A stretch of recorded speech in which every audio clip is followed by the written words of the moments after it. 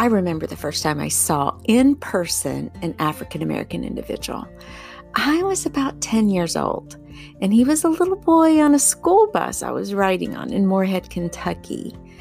My family lived in a rural, I'll try to say that 5 times, in a rural area of the town. Maybe we were about 5 miles out of winding highway. And actually, the school buses occasionally pick kids up and help to transport us to other places in town, like the stadium. We didn't just use the buses for school each morning. I believe on this day we were headed to a Moorhead State University football game. And I remember walking down the aisle of the bus and choosing a seat beside this young black boy. And at one point, I tentatively reached out and touched his forearm. I was so scared, but I was compelled to do that. I'd never in my life seen such dark skin before, in person. He grinned at me, and I grinned right back at him. I don't think we said one word to each other that day. But I'll tell you, I remember thinking that at that moment, something great had happened to me on that day. I felt like I stepped into some new reality. My entire world broadened, and it gave me so much to consider. Well, here on the Choose to Think podcast, we're going to take a look at racism using a 3-pronged approach, starting today with Your Soul Has No Color, Part 1, Examine. Part 2 will be Educate, and 3, Engage. So welcome to the Choose to Think podcast. I'm Victoria Walker, and I personally thank you for tuning in. Now, before we get started, here are a few reminders. Thank you so much for tuning in to the Choose to Think podcast. And if you haven't subscribed just yet, please do. And while you're at it, if you would share the link from your favorite episode with a friend, I would really appreciate this. I'm humbly praying that God would use my voice in this platform to be encouragement and inspiration in our world. We really need it nowadays, wouldn't you say? And you know what? You have no idea what a privilege it is to serve in this way. I'm having a ton of fun with this podcast, and I would love your feedback. Also, consider joining the faith-based C2T private Facebook group to chat about a variety of things, especially about how to deal with toxic thoughts, emotions, and mindsets. We can challenge each other. We can converse about the podcast episodes. I would love to have listeners weigh in there. And finally, pop on over to my website, victoriadwalker.com, to find a gazillion downloadable freebies with can-do exercises to help you take thoughts captive. You'll see I've created what I call a visual gallery of gratitude. If you're feeling low and need a bit of a boost, check out this slideshow gallery. And now, on with the show. Let me just set the tone from the get-go that I am in a learning process about racism, and I'm learning as I go, and I would ask you to go easy on me. I'm a student of the Word, a 21st century Christian woman with a heart for God. I'm searching for answers just like you. I'm not perfect, but I am willing to try. And I hope you'll see me as a work in progress. It's kind of like when I first began to learn Spanish. If I had waited until I could perfectly express myself in the language, I would still be on the starting block, page 1 of the textbook. It quickly became apparent to me that to learn Spanish, I had to be willing to make mistakes. I had to be willing to even sound foolish, maybe mispronounce words, not get my verb tense right. But if I had waited for perfection to come, my efforts would have stymied. I would have been stuck, discouraged, fretful, and ultimately I would have given up. So please be gracious with me along the way with this topic. Issues regarding racism and the hardships our country is facing are gargantuan in my book, and I'm putting it upon myself to simplify the issue. I'm inviting you to take a sneak peek into my own personal journey as I simplify. to let you know how I'm attempting to find the meeting ground between my civic responsibilities and my Christian worldview and duties. Please know that I'm trying and I'm learning and I'm willing to take the risk to invite you into my journey. It's kind of scary, even like doing this podcast in the first place. But by God's grace, I'm willing to give it a shot. So, how did I simplify this issue? My mind works in categories. So, I boiled the issue of racism into 3 parts: examine, educate, and engage. I also always start with prayer in my studies. Prayer, after all, is communication, articulation, and expression. Prayer helps me nail down exactly what I'm thinking about this target issue. In addition to committing to praying about the issue, I knew from the beginning I needed the right jargon of the trade, so to speak. So I decided to review a few definitions. At this point, I'd like to share with you those definitions that I found from Merriam-Webster.com and Cambridge Dictionaries online, as well as word equivalencies and definitions from the Bible, and then some of my own interjections about these terms. I've created a cheat sheet of words, as well as some of the questions you'll hear me ask during this episode about this entire examination process that you can use in your journey. And the link will be in the show notes if you're interested. So let's start with race. What is it? Race, this is dictionary definition, biologically determined based on predominant physical features, common descent, heredity, like color of skin, hair, eyes, facial structure, stature, etc. Common races include Caucasian, Mongoloid, and Negro. The Bible tells us that we are one race, one blood, and that we came from man and woman at the get-go, from the get-go. And I really like, I read a couple of verses. Genesis 3:20 says this: "Now the man called his wife's name Eve because she was the mother of all the living." And in Malachi 2:10, we read, Do we not all have one Father? Has not one God created us? Why do we deal treacherously each against his brother so as to profane the covenant of our fathers? And those are, yes, out of context, but to go to that word, it means unity of human, or the unity of humans.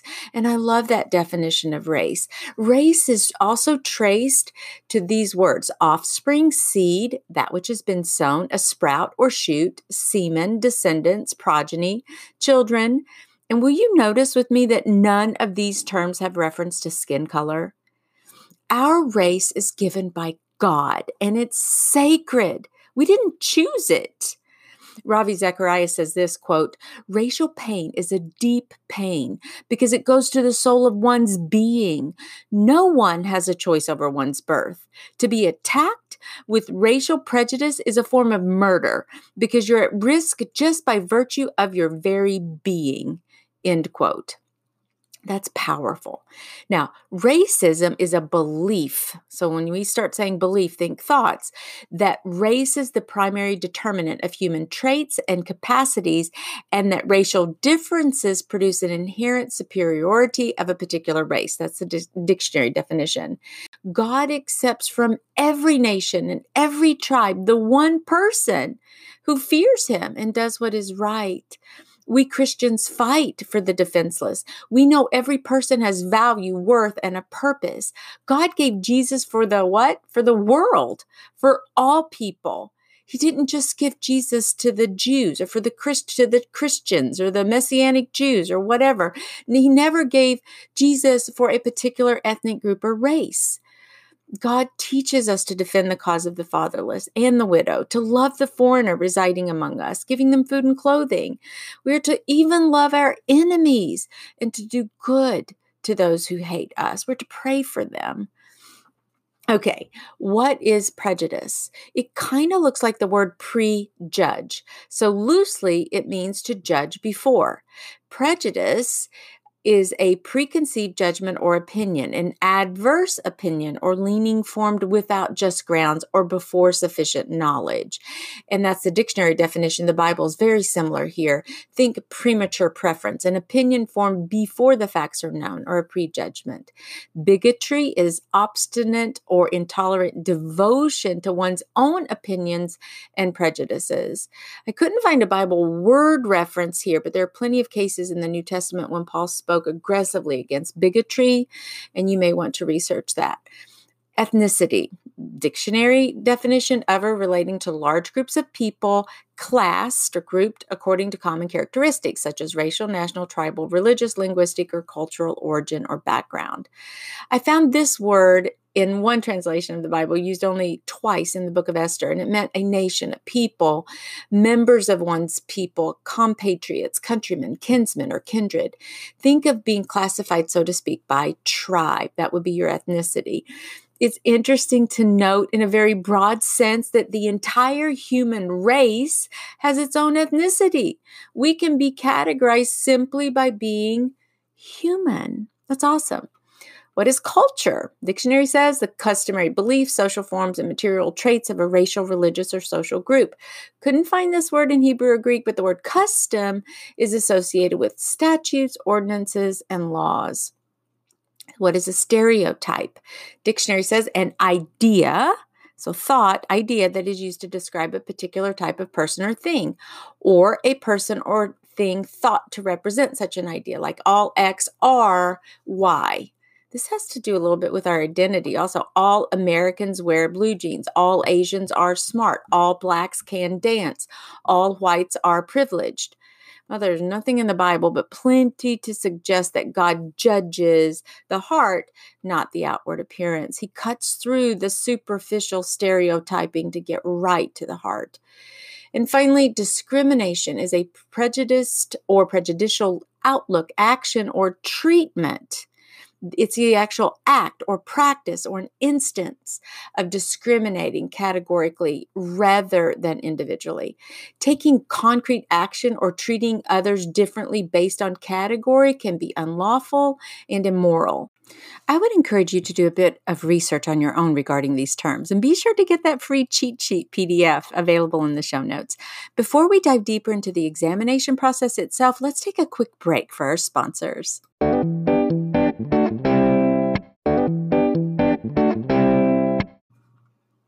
After I reviewed the definitions and thought through them, I further divided the examination challenge here into 2 steps. I wanted to examine myself inwardly, my thoughts, as well as consider the external influences that were affecting my thoughts and beliefs about these topics. I opened a Word doc and I just simply started typing. You can grab a journal if you'd like to jot down your thoughts. Remember, this is the Choose to Think podcast. That's what we're charged to do as believers. Writing down your thoughts is one way to capture them. 2 Corinthians 10:3-5, which is our show theme verse, tells us to take every thought captive. And in this step, as we examine these issues, we want to become especially mindful of what we are thinking about and why. This inward examination was prompted by my favorite Psalm, Psalm 139. And gosh, if you haven't listened to the podcast series on beauty, which were episodes 10, 11, and 12, you might want to go start there, because Psalm 139 validates just how wonderfully and fearfully each human creature is made as we were woven in our mother's womb. This God-given beauty, as we're crafted in God's image, I might add, is sacred. Though God deems us beautiful and puts his stamp and seal upon us, God judges our hearts, not our outward appearance. Now, the last 2 verses of Psalm 139 say this: "Search me, O God, and know my heart. Try me and know my anxious thoughts, and see if there be any hurtful way in me, and lead me in the everlasting way." In other words, I have to know the thoughts I'm having regarding, well, basically everything. And Second Corinthians tells us to take every thought captive. And these days, I'm convicted to really dig deeply into what I'm actually thinking about regarding race and these issues our country is facing. These are the questions that I've asked myself, and I put these in the cheat sheet. Number one, do I have any prejudices about people of color or different ethnicity or abledness, if that's a word? If yes, what are they? When do I have these thoughts? In what scenarios do I have these thoughts? What emotions are conjured up when I have these thoughts? And then let's think about our thoughts about what the Bible says. What do I think the Bible says about racism, and how has this knowledge impacted my core thoughts, beliefs, and attitudes? And finally, the last question, do I really believe that there's only one race? If I do, what does this mean to me in a practical sense and like how I live my life? Okay, so here's a personal example that I would like to confess. Many of you know that I've been a university instructor for nearly 30 years. I discovered that sometimes I did prejudge my students' academic ability based on their skin color, their nationality, their studies, or their extracurricular activities. In other words, if I had a student who was pre-med, I thought, she's really serious. Things like that. I've now examining about myself. And admittedly, it does get a little bit sticky to draw the line between the reality and my stereotyping. In other words, historically, athletes may not have been as seriously minded about their education as other students were. They really may have lower GPAs. They may really need more tutoring, etc. I thought about once when I was a TA at the University of Kentucky, and now in one of my classes, an assigned tutor, it was kind of like this, I don't know, it was weird. This extra person had to come to my class. It was the tutor, literally followed like a little puppy dog around a very famous, quote, famous basketball player at that time. And if you don't know anything about Kentucky, you probably know about Kentucky basketball. Well, apparently without the tutor, that student was toast. There was some pressure on me. Maybe it was self-imposed. I'm not sure, that the student had to succeed no matter what. And I think this little example served as one concrete instance that made me think that athletes need academic support. In other words, that was imprinted into me at that moment. Now, as I'm grading exams, and I recognize my student is an athlete, or if I say, let's say, I think, oh, that's his exam. I never, if I were to intentionally grade harder, mark more mistakes, demoralize the attempt in any way, etc., this would be outright wrong or discriminatory.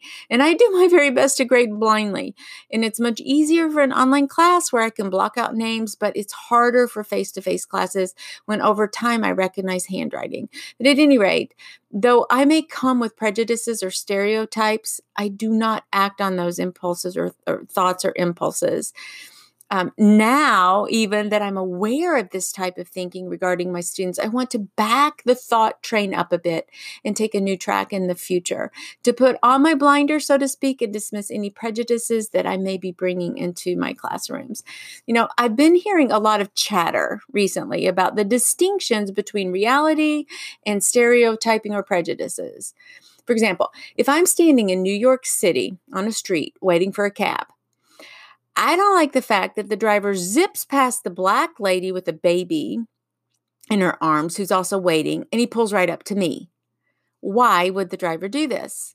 Well, because I'm assuming here, but probably he has learned that white women tip more than black women.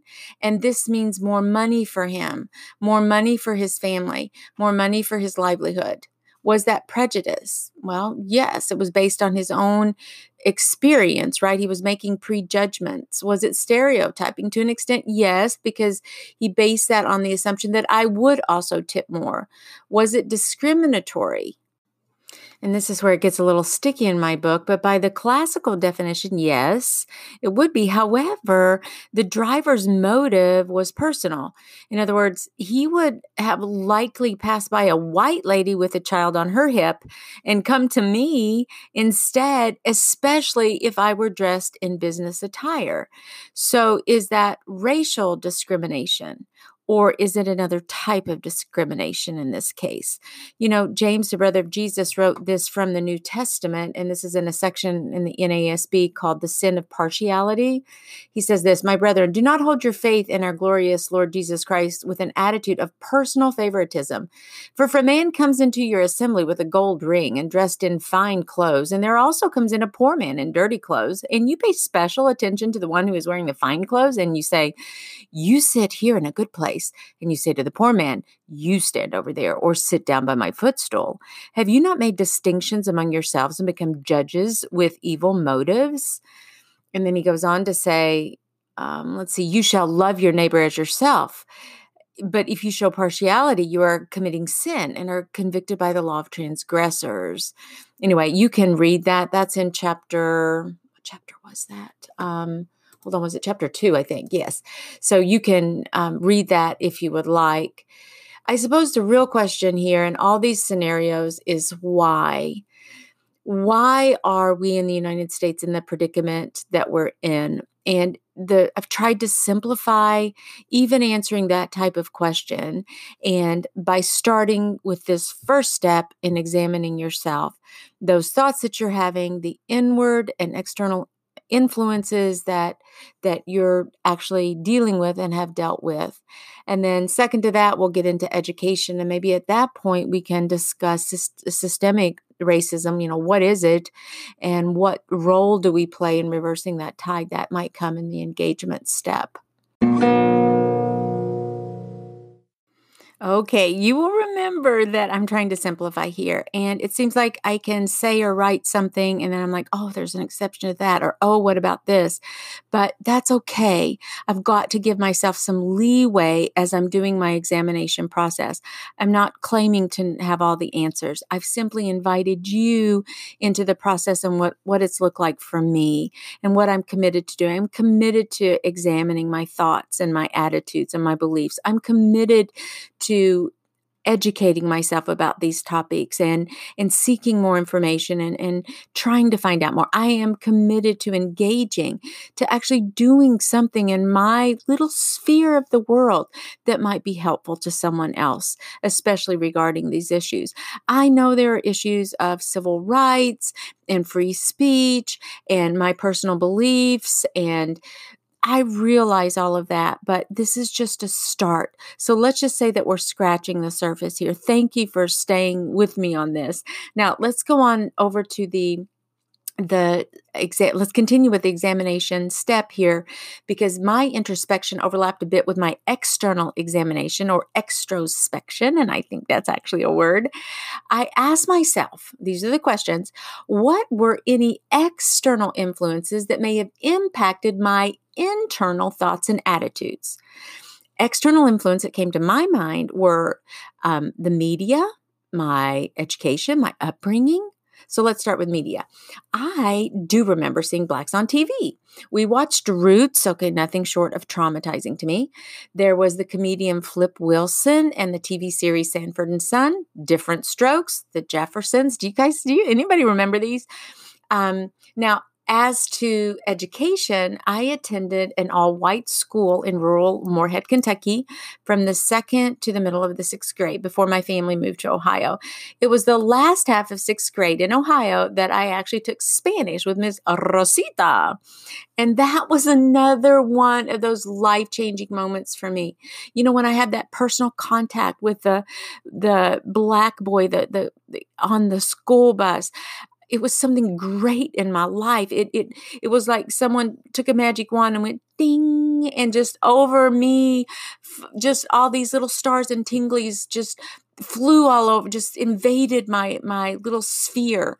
And that's the way it was when I took Spanish class. I was like, oh, my heart just leapt into, with enthusiasm and desire and interest. And I never knew that such a diverse world actually existed. Family-wise, we were taught not to make fun of people because we knew that we really could hurt someone deeply. I developed an incredible love for and curiosity for different cultures, languages, ethnicities that painted the picture that the world and its varying and incredibly diverse people groups were fascinating and they were worth understanding. One of my dear cousins was born with spina bifida, and he was in a wheelchair with his entire life, basically. God rest his soul. He was only a year older than I was, and I believe he died in his 40s. Anyway, he lived well beyond what medical professionals projected. And in my family, we simply loved him. He was one of us. And this deeply imprinted me at an early age that loving and helping others less fortunate should be natural and basically should be a given. So that's a little bit of my external examination process. And it could be much more in depth, but of course I don't have time to go into every single thing that I recorded about myself in this episode. I just wanted to highlight a few. And as you and I examine our own beliefs and why we have them, it's terribly important to note that our battle is not against flesh and blood. The problem we're having is not really a race issue because there's only one race. It is at base a spiritual and worldview issue.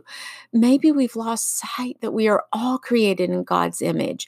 And this fact is what gives us inherent worth and value. Okay, so let's recap. My journey to examine helped me to isolate my thoughts and beliefs internally, as well as examine external influences like the media, my upbringing, and my education that may have shaped these thoughts and beliefs. My journey to educate and engage are on tap over the coming weeks. Now, I'd like to conclude with a quote from the beloved Ravi Zacharias, and I want you to listen to some of his thoughts on racism.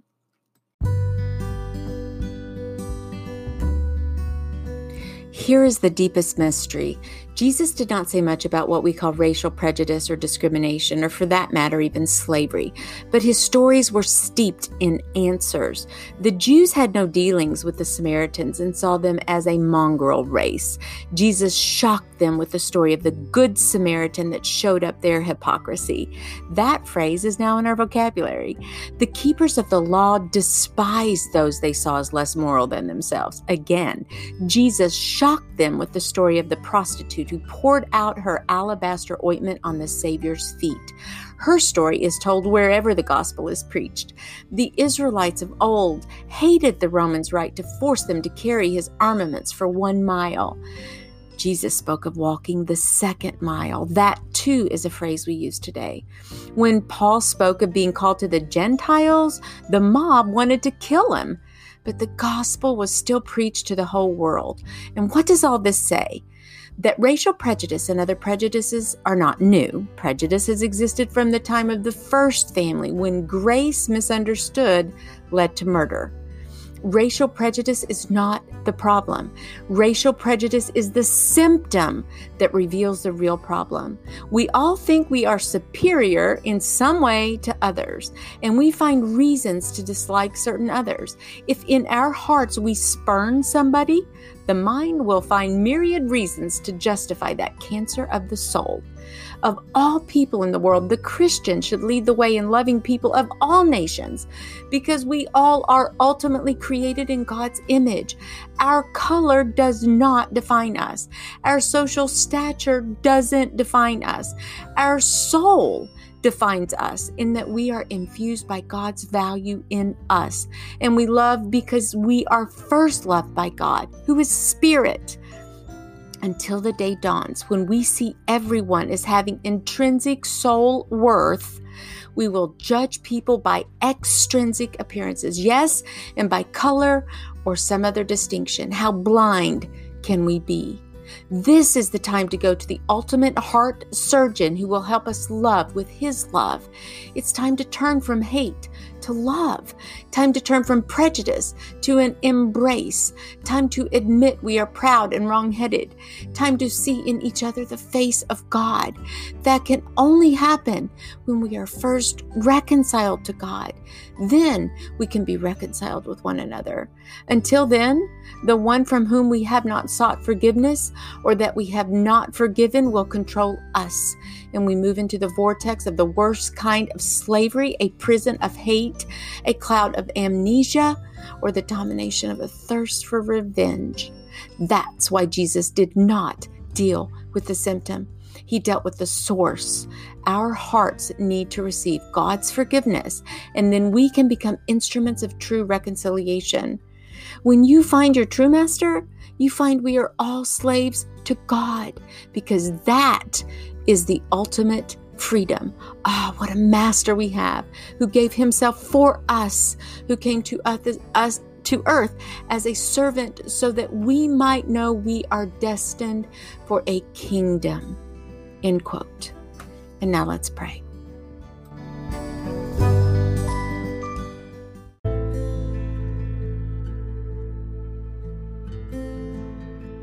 Father in heaven, reveal to us any offensive or hurtful ways in our hearts and minds.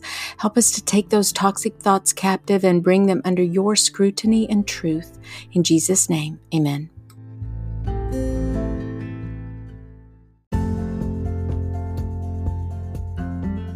Thank you so much for hanging with me in this journey. Be sure to grab your cheat sheet and check back in a couple of weeks for Our Souls Have No Color Part 2, Educate. And until next time, Dios primero y que Dios te bendiga. Ciao.